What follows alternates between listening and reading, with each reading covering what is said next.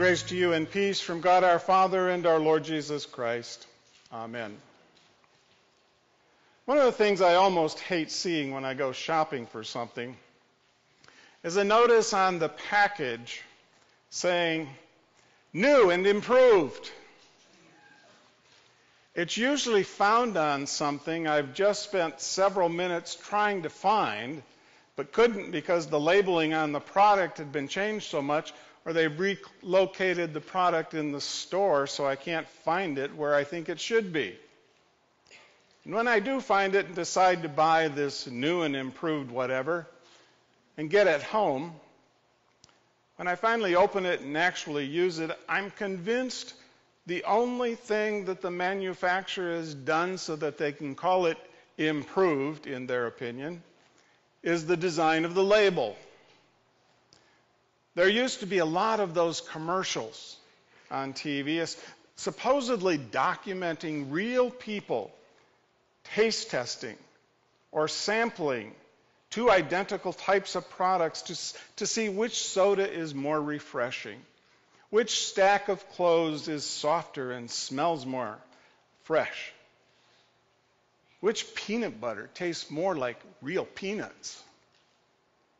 Invariably, the person sampling the product is surprised that the one they just thought was better was not the product they usually use.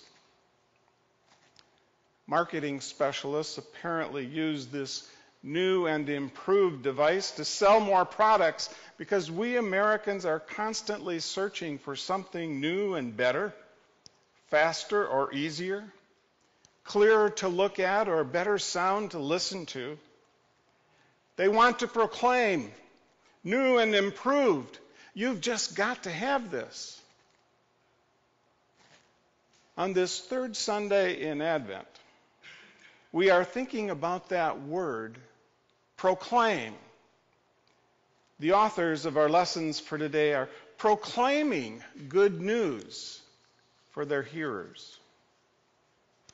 The prophet Isaiah brings a message that was welcomed by all the people of Israel. We need to remember that the nation he was addressing had just survived a humiliating experience. Her people had been defeated, her cities destroyed, families torn apart. Many were carried off as slaves to serve the victors. Her leaders were despised.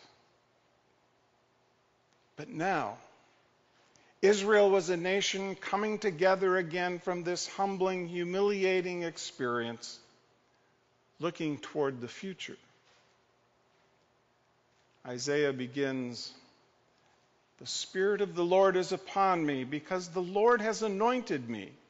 He has sent me to bring good news to the oppressed, to bind up the brokenhearted, to proclaim liberty to the captives and release to the prisoners, to comfort all who mourn."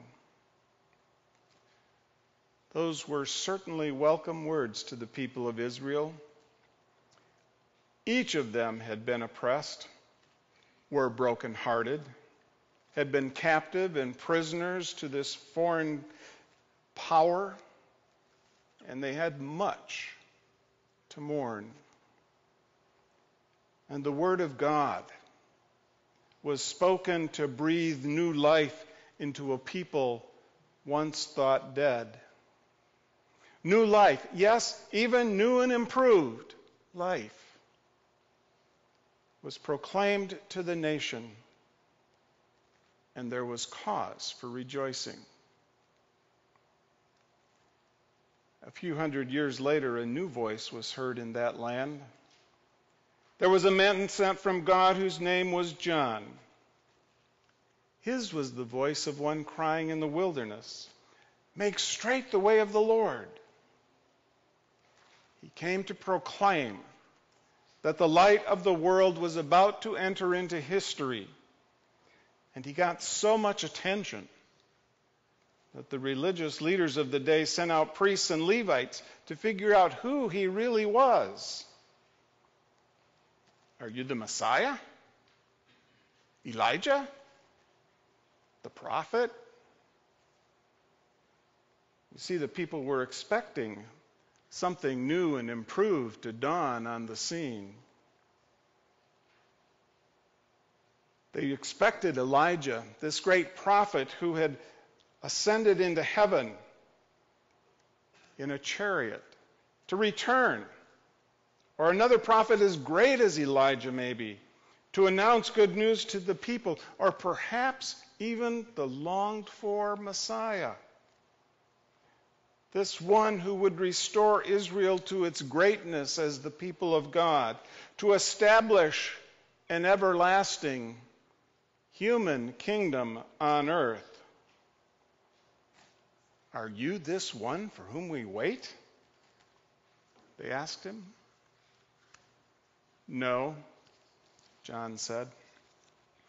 I am not the light that is coming, but it is coming.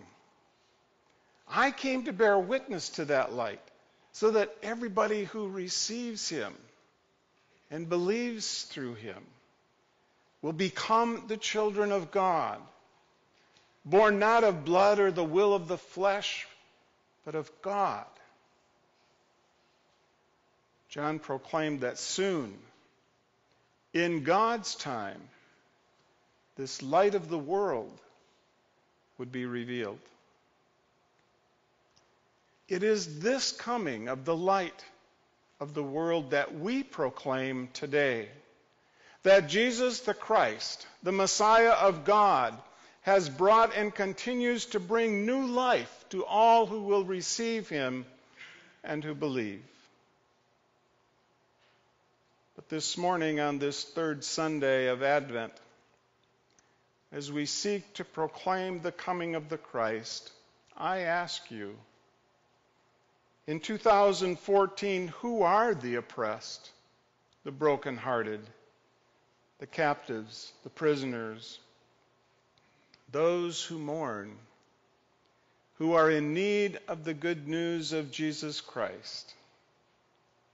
If Jesus were to walk among the people in this land today, to whom would he reach out?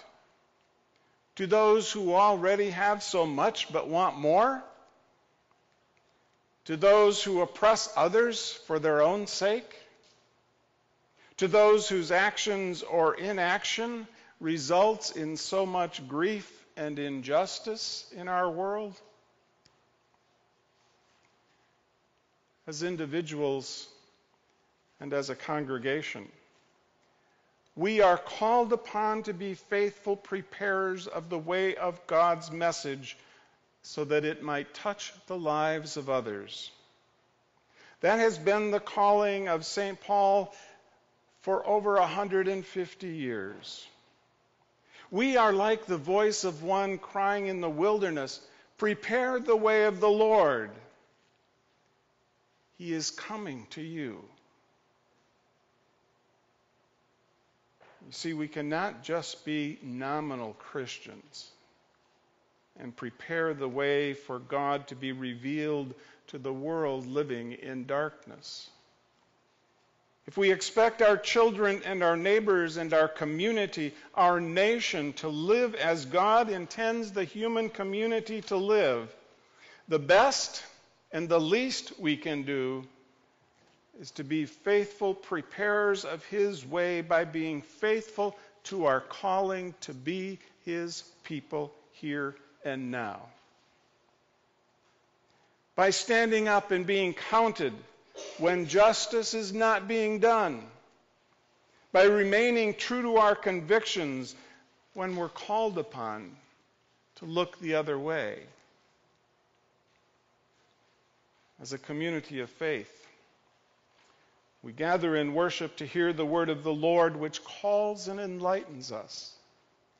But our real service happens when we go out the exit doors into the world to proclaim and live what we have heard, what we have seen, what we have received.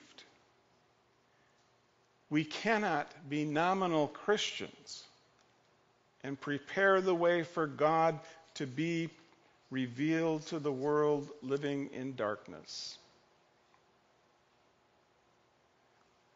Does this message of the good news of Jesus coming into our world need some improving and being new? I think not. No, I believe Jesus would still be walking for economic and social and political justice with those who have no power. I think Jesus would still be calling for repentance of a system that keeps others in perpetual poverty.